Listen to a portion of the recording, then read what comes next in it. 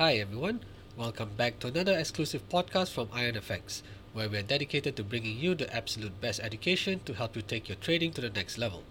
In today's podcast, we'll be talking about where is the recession. Now, before we dive straight into the podcast itself, how do we define a recession? Probably that's a good idea to start this podcast so that we can all be on the same page and have a clear definition of what is an actual recession. Now, according to this agency in the US, which is the National Bureau of Economic Research, or the NBER, right? Basically, it is a committee that tracks the business cycle in the US. Now, this agency has defined a recession as a significant decline in economic activity that is spread across the economy, lasting more than a few months, normally visible in production, employment, real income, and other indicators. Now, this is a very technical description of what actual recession is. So let's try and break it down. Right. So they said significant decline in economic activity. Now we can define that as having more than 2 quarters of negative growth with respect to GDP.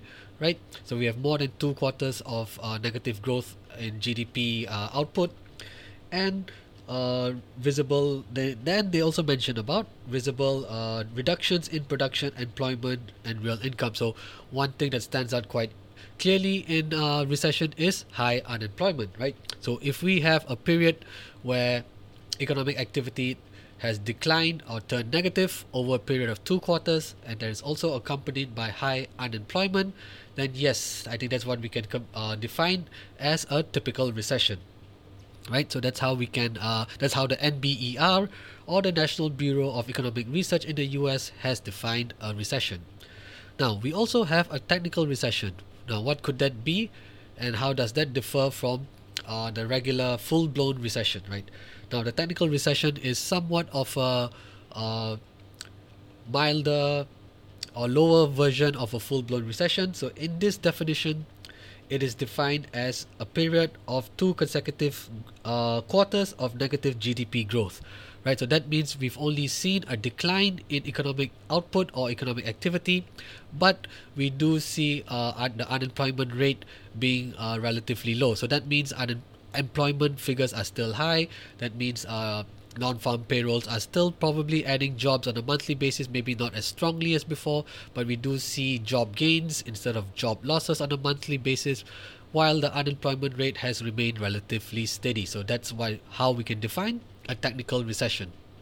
Now, if we go back to 2022, this is what the US actually experienced in the first half of that year. So in the first quarter of 2022, as well as the second quarter, the US actually experienced a technical recession. That means negative economic growth actually declined over this period. However, unemployment rate remained relatively low, and the US labor market was actually still growing quite steadily. And then in the second half of 2022, economic activity actually accelerated. So although the US experienced a technical recession in 2022, it did not lead to a full-blown recession in the second half. Economic activity actually picked up, and the labor market continued to grow quite steadily. So the US did experience a technical recession in 2022, but avoided a full-blown recession in that year. Now, because the Federal Reserve was raising interest rates quite aggressively throughout 2022 and in 2023, many economists were led to believe that 2023 would finally be the year where the impact of higher interest rates would finally be felt on the broader US economy. Right? Now, why did they come to that conclusion? Well, they were looking at several data points, right? They were looking at hard data and soft data in the US. Now, hard data refers to PMI numbers, GDP output, as well as the labor market. And then soft data can consist of surveys such as consumer sentiment surveys that are done by agencies such as the Conference Board and University of Michigan.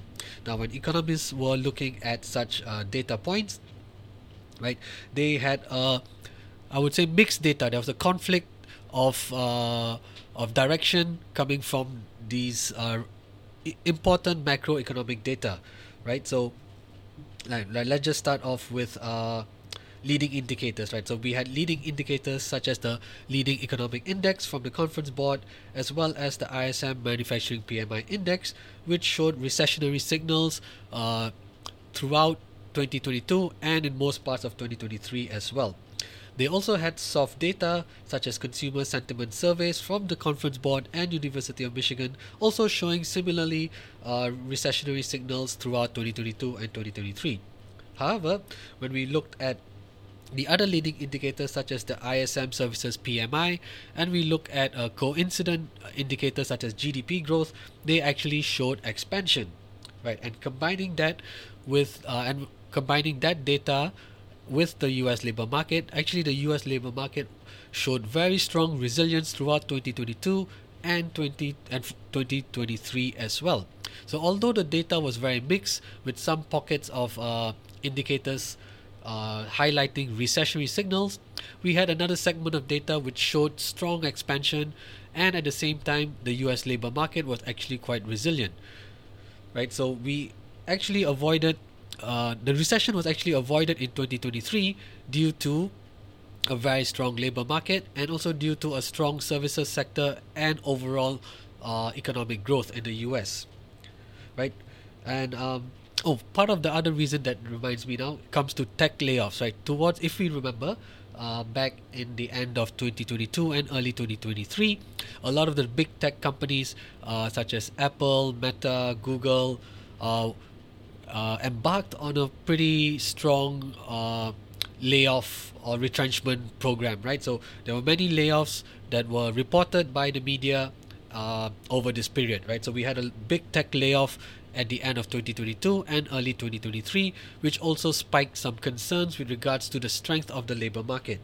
Another way to track the strength of the labor market besides the NFP job gains and the unemployment rate is also to look at initial jobless claims, which are also known as unemployment claims. Now, the difference is this unemployment claims or initial jobless claims are released on a weekly basis, whereas the NFPs and unemployment rate are released on a monthly basis. So we can see that jobless claims come in much more regularly and is something that we can track more readily as well.